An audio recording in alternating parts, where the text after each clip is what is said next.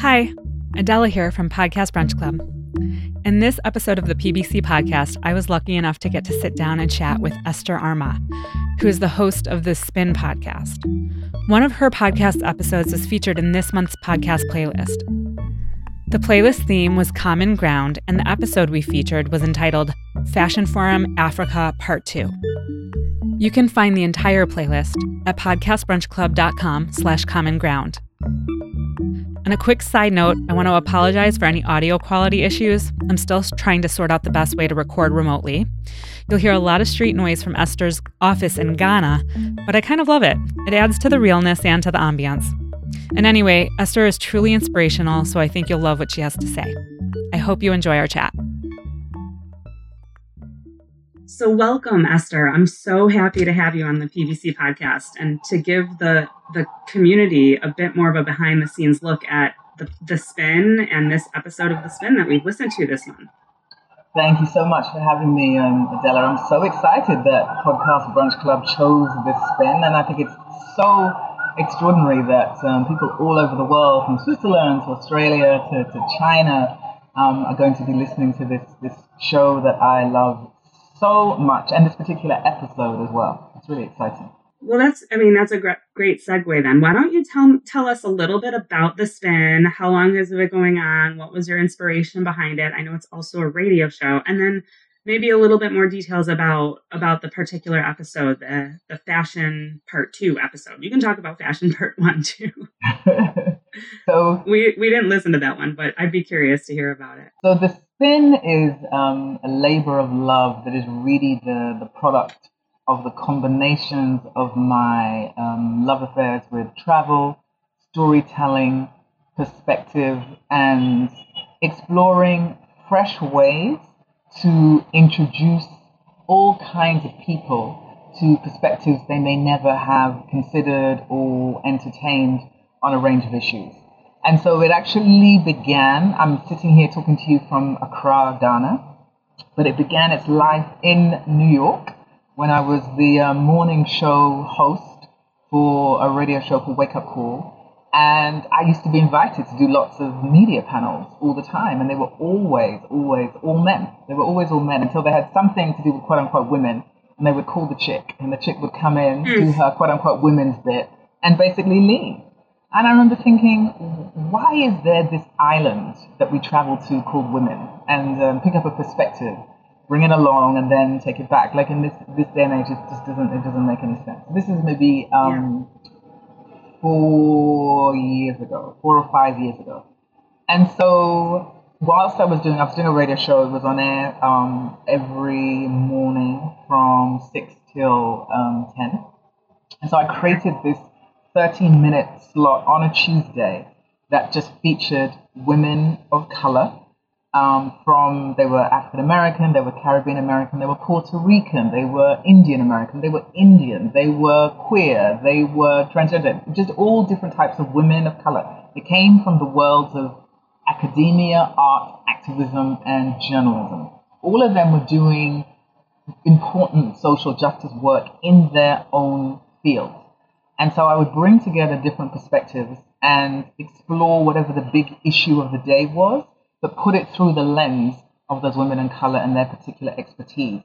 And so we would not necessarily have two academics together. We'd bring together an academic and an activist that would allow us what I call a combination of the passion, the research, the context, and the history. And it was just an amazing way to explore a different perspective on big issues. So for one example was when DSK, do you remember the big rape case where the head of, I think it was DSK? I don't remember his name. I don't remember his name. And he was alleged to have raped an immigrant African woman. And the story made huge global headlines, and there was all kinds of discussion about it. So we had a really interesting spin where we had immigrant women just talk through the experience of fleeing somewhere and entering another space, and what it means to then work and live and build, and the kind of fear and the relationship you have with white straight male authority it was just really interesting. And we had so many calls from people like, wow, this is just a different perspective. I never thought about it this way. That really is the crux of the spin. You may know the story, you may have heard the headlines, but you would never necessarily have heard this perspective of it. And so that's how it began. And then when I stopped hosting the show, the morning show, I picked the spin up and then turned it into a weekly 1 hour show with essentially the same lineup. And we did two things. So we created it as a podcast on SoundCloud, but then it also airs. We have a distribution company called the African American Public Radio Consortium, and we record it via NPR in Washington, D.C., and now me here in Ghana. But initially it was recorded via NPR in New York, and women literally all over the world, depending on where they happen to be. And it was me and 3 women to begin with, and then it was me and 2 women. And we would literally chop it up about whatever the big issue of the day was, but put through interesting lenses. We did when Me Too began, and there were all the stories about sexual assault. The Spin decided to launch a global conversation on consent, and we did this amazing series called #The Consent Convo, and it was all about asking women how they learned about consent and what informed it. And it was another way to really create safe space, to explore how little we talk about consent, and that there is an entry point to doing it that is far less accusatory or defensive or problematic. So that's really how it began. And then for me, like I said, it's a love affair, and the women, who many of whom didn't know each other, have all become friends or colleagues or have worked together as a result of me bringing them together on the Spin. So something I'm really proud of and always really excited about. It was named one of the top 10 podcasts by Clutch Magazine in our first year. So we're very excited about that. Wow. Yeah, I mean, I can relate, like the idea of just being the person who brings people together is really inspirational. Like I see all these Podcast Brunch Club meetings happening all over the world, and it just makes me so happy every time I get a picture of, the group in Shanghai or the group in DC or wherever. And I feel like that must be the same for you. You're bringing women together. They're literally all over the world, and hopefully creating connections that last beyond their episode of The Spin. Absolutely, it's that, but it's also the idea that because it's on radio stations in different parts of the world, it's the idea that we do a show on consent with a Ugandan woman, an African American woman, and Ghanaian woman, but it's listened to on a radio show in Iowa, and people that I will never know and will never meet are sitting listening to these women talk about what consent means from cultural perspectives and familial perspectives and societal perspectives, and you just think, wow, I find it extraordinary. So yes, exactly as you said, it's bringing people together to create connections beyond the moment that they gathered around the mic for 1 hour. Right. So that's exciting. But also music plays a part, because we always choose music that helps illuminate the discussions on the show as well. Yeah, I've never heard of The Spin before it came on Podcast Brunch Club, and I'm a fan. I love it. I'm going to have to go back and listen to those episodes about consent. So we were talking a little bit offline before about your background, and I wanted you to just kind of give the audience a little bit of your background and talk about, in particular, I want you to kind of talk about that moment in, I think you said it was in Madrid, and sort of that realization that you had, and how, that whole story. Yes, I was born in London. I'm Ghanaian, and I was born in London. I was partially raised between Ghana and London. I went to school in London. Always been fascinated by culture and language and travel. And so by the time I was 16, 17, I spoke fluent Spanish, and I was just a curious mind. I had an adventurous spirit. So I started traveling.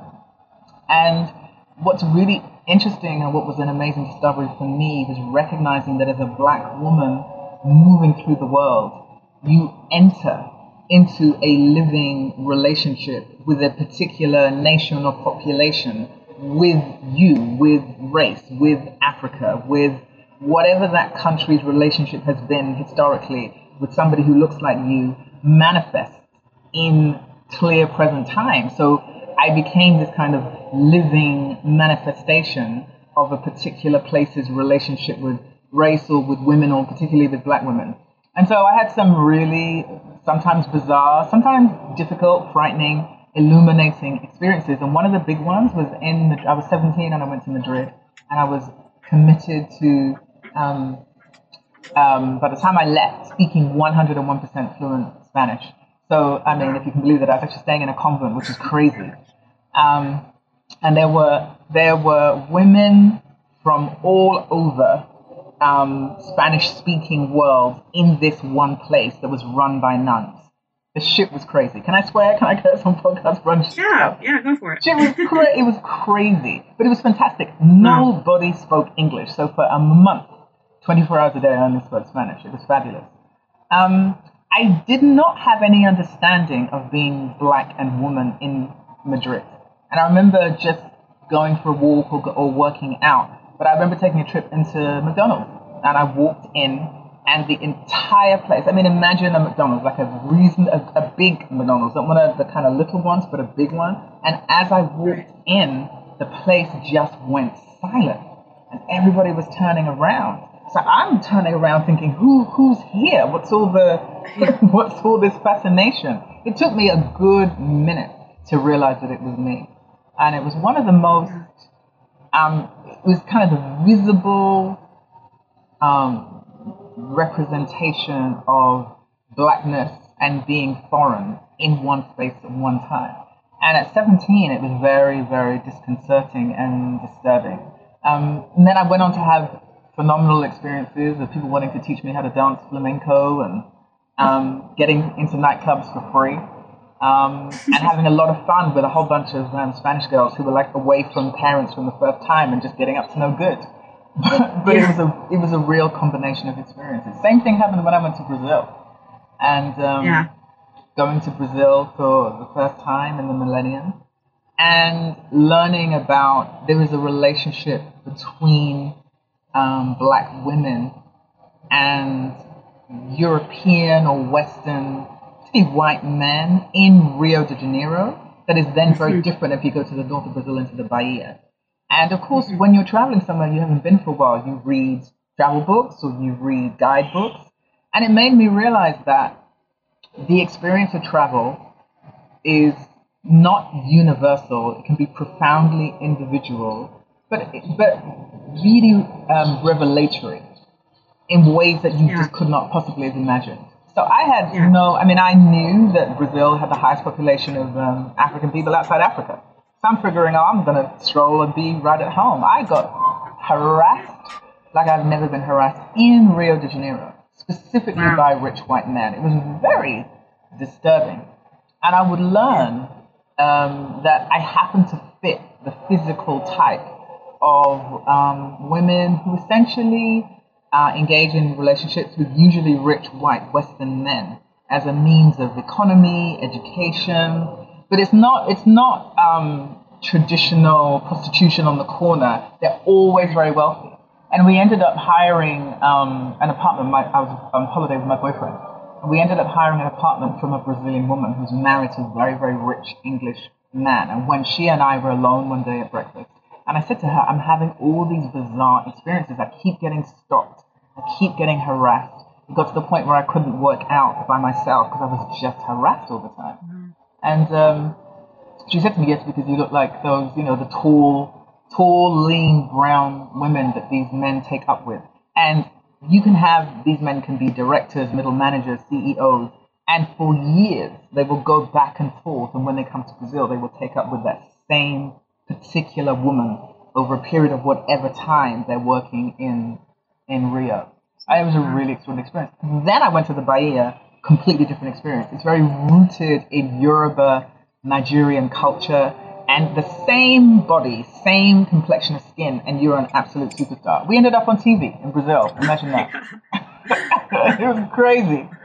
It was crazy. We had such a good time. Yeah, I mean, what you're saying about travel being a very individual thing, it just resonates with me a lot.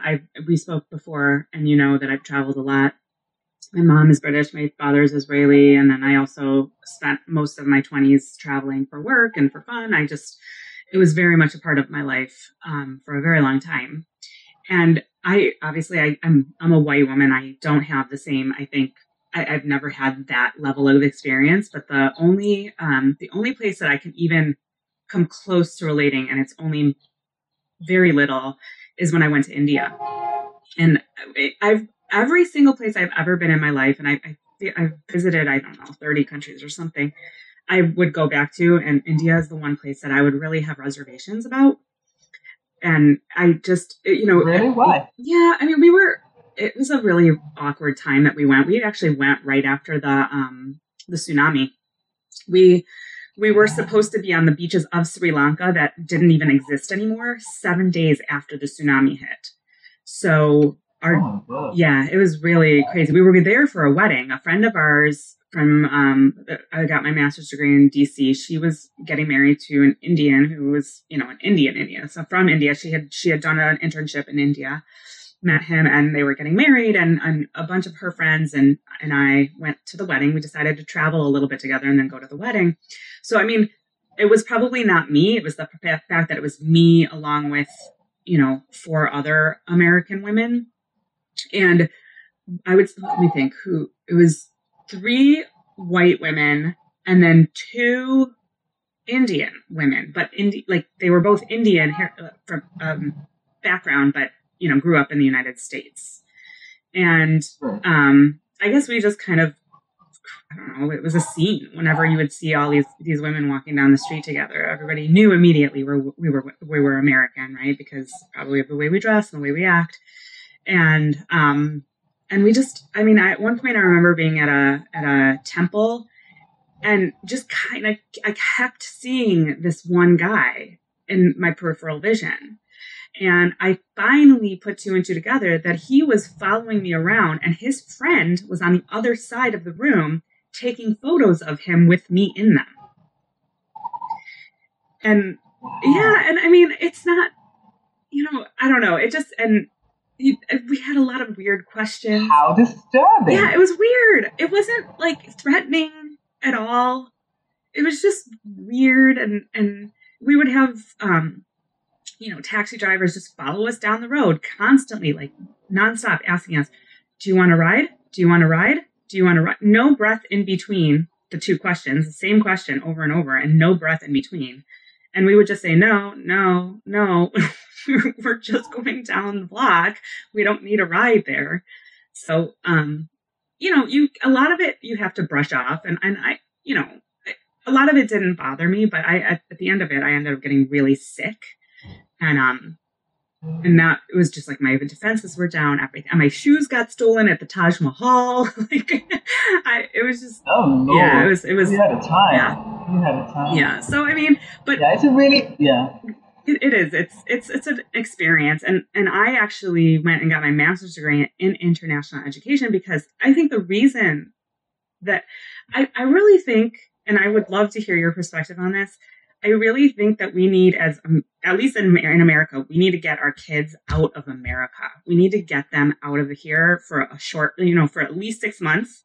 Study abroad should be required to graduate from college. I think it's such an eye-opening experience. The theme of this month is common ground. And I really feel like you can just living in an environment where everybody's different.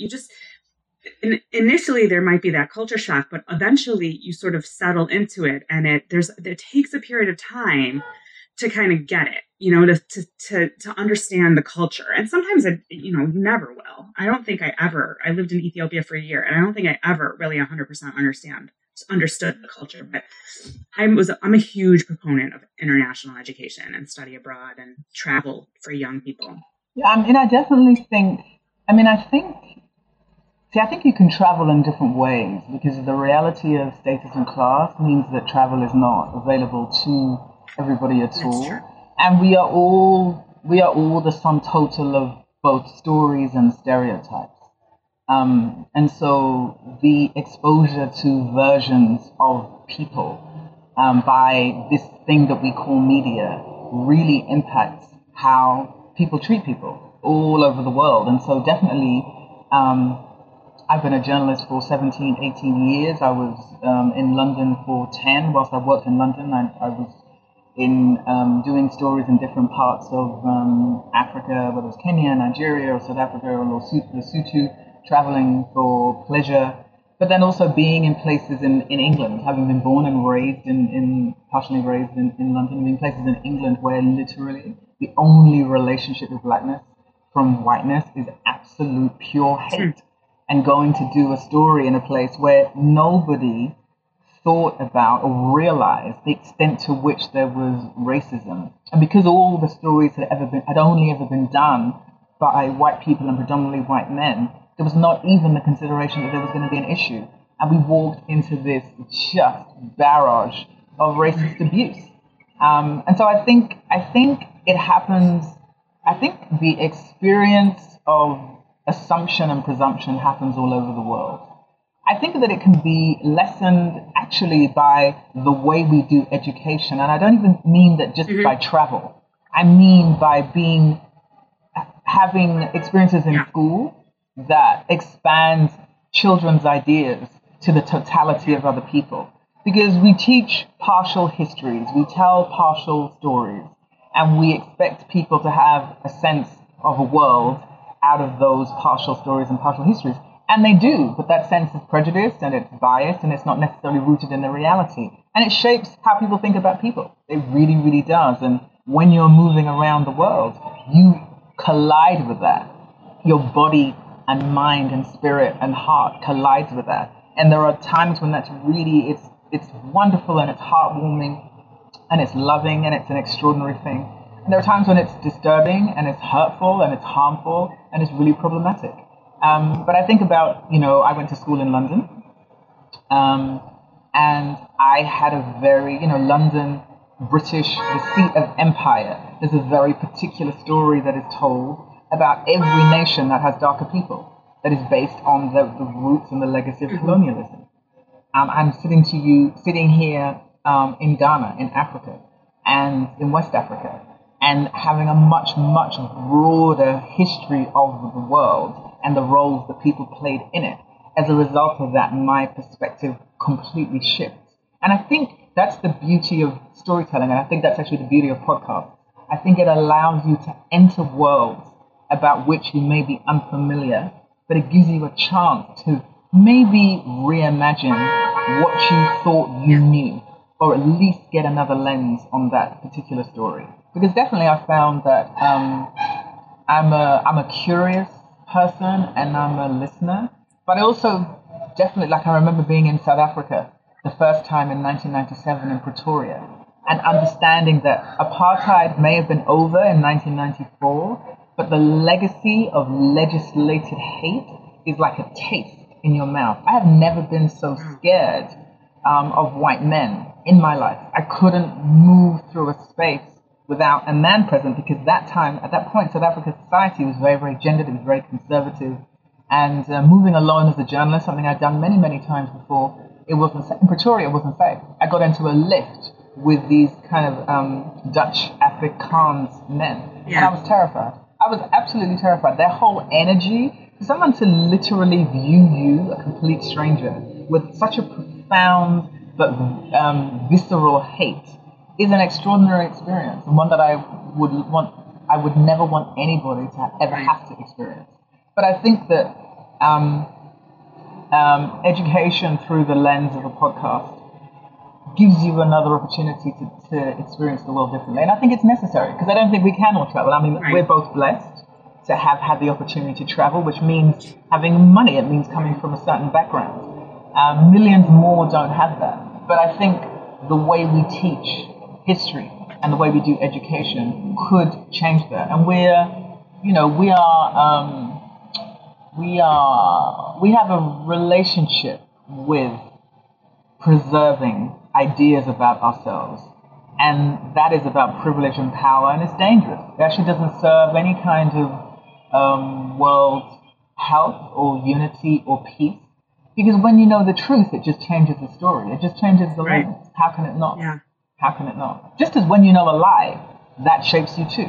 How can it not? Yeah, I mean, I love what you're saying about exposing kids, to different ideas and stories in the classroom, where they're already at. That makes a lot of sense.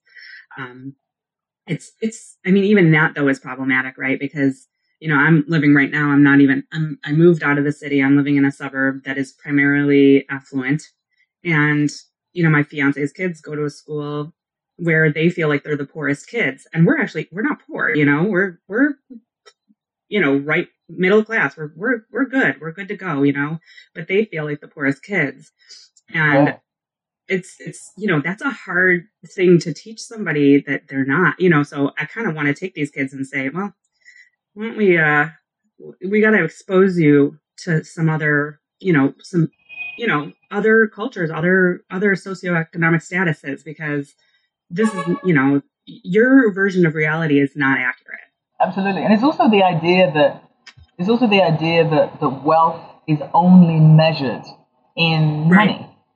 Do you know what I mean? That the size of your house or the size of your bank account is the single defining way that we think about wealth, and that's also a product of a very linear, very narrow way of education. And there's all kinds of wealth, and that's also something that we need to be willing to open ourselves up to think about. The wealth of culture, the wealth of geography, the wealth of there's other ways the wealth of relationships and the wealth of community, the wealth of family. All of those things are also wealth. But if the teaching is that wealth is money, and money is specifically about the size of your house, and if my house is not the same size as your house, I therefore do not have what you have, then we help children preserve ways of thinking about themselves that really creates a problematic lens when they get older. And we see the living evidence of that all around us. Because nobody aspires to poverty. No one's dream is to have less. But we haven't really defined what more means in terms of making someone's life better. Because lots of people live in big houses and they're miserable. Yeah. They're not just miserable, they're dangerous. Yeah, I mean, I've often thought about that. Like, money is not, for me, is not the, I love these countries that have the gross happiness product. Have you heard of this? That's one of them. Yes, the GHP. Product? What is that?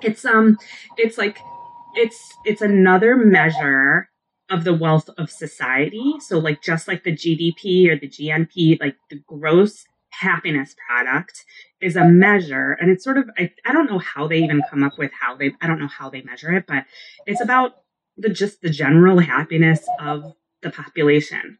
And if you look at the quote unquote happiest countries, they're not the richest countries.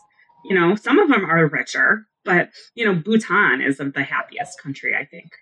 And I forget. Yeah. Wow. And I want to say, because I remember I read this book when I was in Ethiopia. I came across the book and I forgot what it was, but it was something like the world's grumpiest man tries to find the world's happiest place, something like that. It was done by a journalist, and it was talked about the gross happiness product, and he went to all these countries and he did a write-up on each one and what is considered happiness there. And it was a great book. I'll find it and I'll put it in the show notes and I'll send it to you, just so you can have it. But while I was in Ethiopia, so this was 2009, 2010, France actually implemented measuring the gross happiness product as a measure of, I guess, wealth, which was, I think, the first official, a Western country, I guess, that officially made it a thing that they were going to measure. So I love that, though. I mean, quality of life and just like general contentedness is so much more important than happiness. I mean, sorry, general happiness is so much more important than, how much money you have. I often have been to so many countries where I feel like the people are just happier and they almost have nothing. They, compared to what I have, they have nothing, but they're happier. Money doesn't create happiness. Wow. So this is interesting. I never heard of this GHP. I'm literally I write I'm a columnist here in Ghana. I'm gonna research that. I would like to write something about it.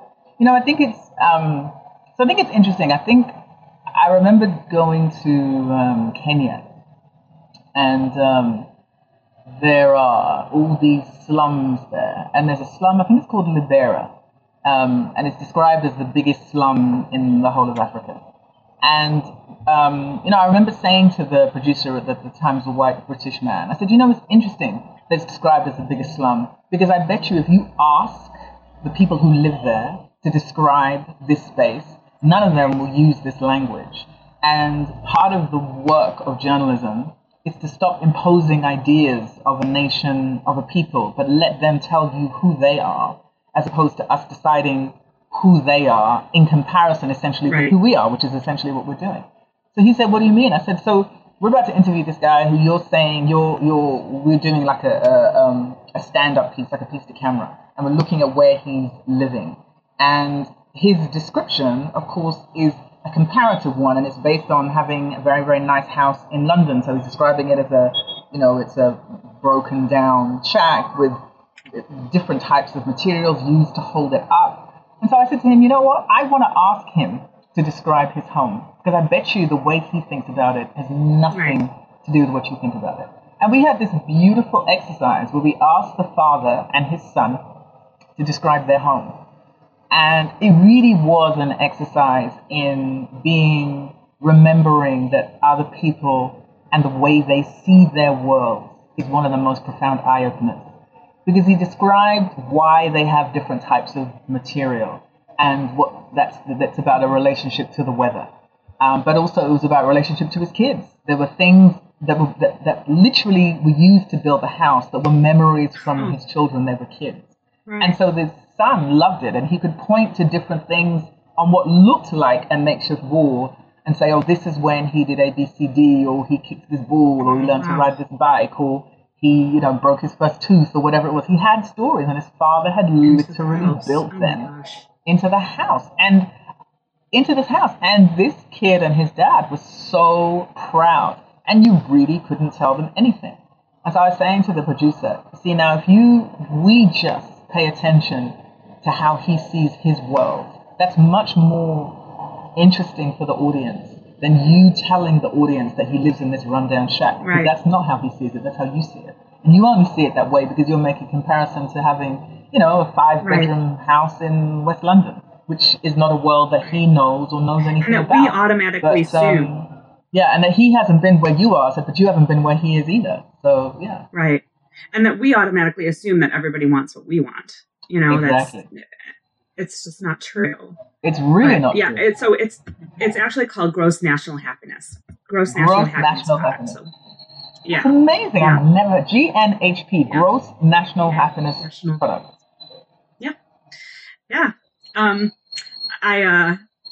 The only other thing I wanted to kind of add to that was that, part of what I hear you saying is that, storytelling is such a huge part of kind of getting people to live in another world for a second, and I've read something, I'm a communications professional, and I've read something a while ago about how telling one person's story is like, I don't know, X amount more compelling to the readers or to the audience than telling two people's story.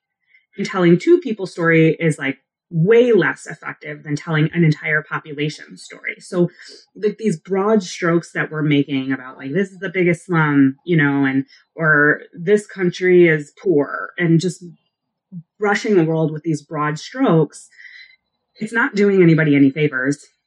And really sort of digging deeper and telling the story of one person is so much more compelling to people. And I hope, and what I hope is that it brings, it sort of brings that ideal of common ground closer to everybody participating, which is why I think podcasts are so great, because they do a great job, and books do the same, novels and things like that, but they just do a great job of telling the story through the lens of one person. Yeah, I really agree. And I also think there is an economy to assumptions and generalizations. It creates ways for us to measure and judge each other that are that make us all less human in ways that are unhelpful. And the beauty of storytelling is that when you hear a child dream, children dream in multiple languages, but the universal language is imagination. Do you know what I mean? Right. You know, and it's an extraordinary thing. Like I said, I remember doing a story in Kenya and on this particular slum that's described as the biggest slum in the world, and meeting kids who were playing football and listening to the way they imagine the court. So they built the court in their mind. They didn't have a football pitch and they didn't have goals, but in their minds, they had everything. They were in Wembley. There were crowds screaming and they shot the winning goal. Right. And they went and, do you know what I mean? Because the universal language of children is imagination, whatever particular language they speak. And I really think, I agree with you that storytelling, because when you tell the story of one person, you learn how much you have in common. Because the truth is, you can never really tell the story of a people. We just think we can. And when we tell the story of the people, it's because it's full of impositions and generalizations. And there's an intention to communicating an idea about a people. But when a person shares their particular experience, it's just that. But there's so much connectivity and universality when that one person tells their story. It is definitely why I love podcasts. It's also part of definitely my African ancestry, where the voice is the equivalent of I call radio the 21st century drum. And in the 21st century what? The 21st century drum. Radio is the 21st century drum.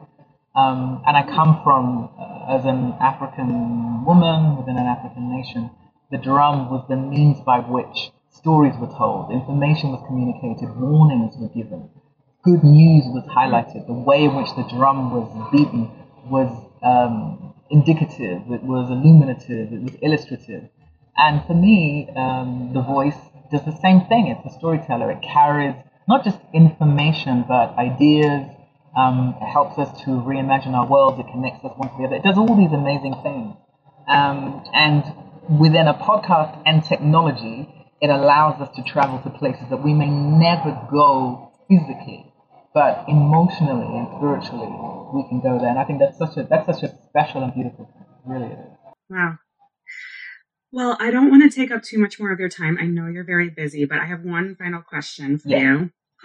Is there anything that you want to let the audience know about what they should be looking out for with the spin? Like when might we see new episodes, or what are you working on? So the spin that they're going to listen to, which is called Fashion Forum Africa Part 2, was really the result of an explosion of controversy during the annual Afro-Punk Festival in Brooklyn, where African American people of color, turn out on the beautiful streets of Brooklyn, and they wear all kinds of African-centered attire and gear.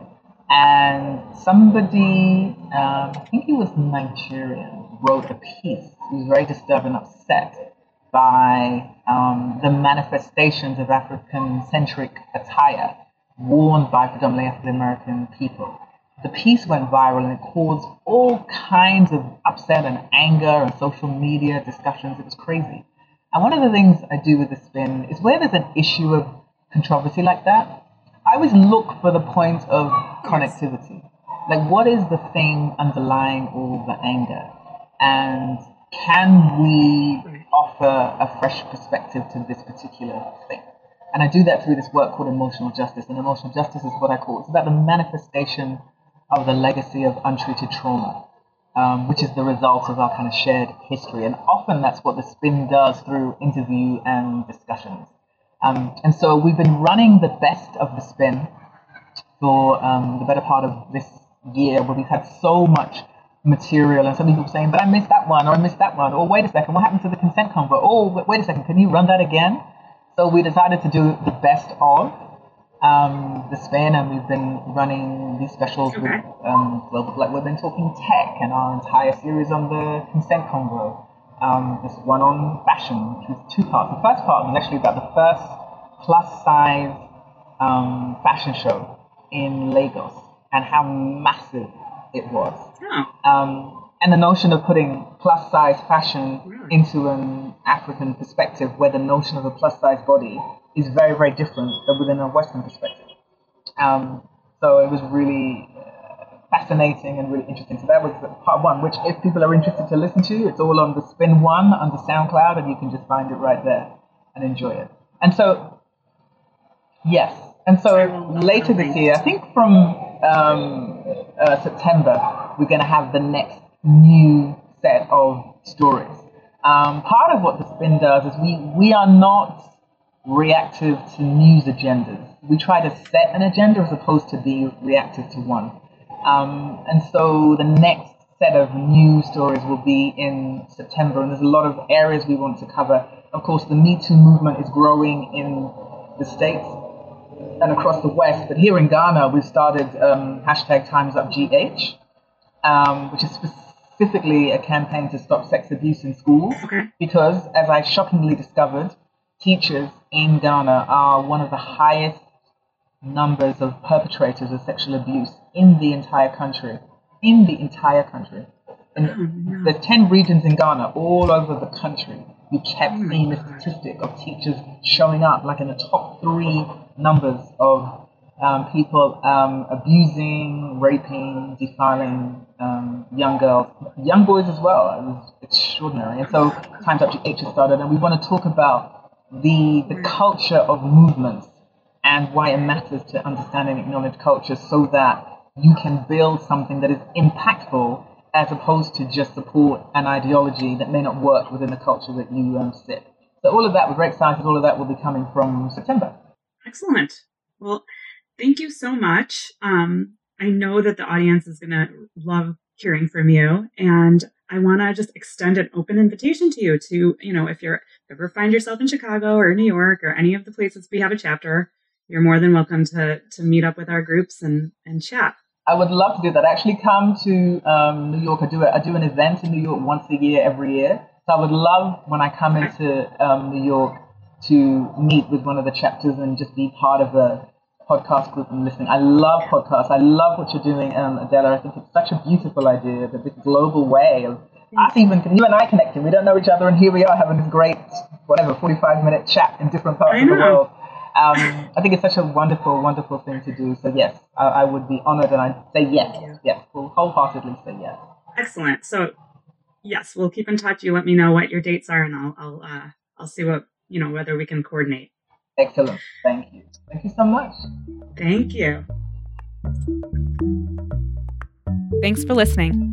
If you have any feedback, email me at adela@podcastbrunchclub.com. Also, think about joining the Podcast Brunch Club newsletter so you can get the playlist as soon as it's published every month. The theme for our June playlist is emotions. Thanks, and happy listening.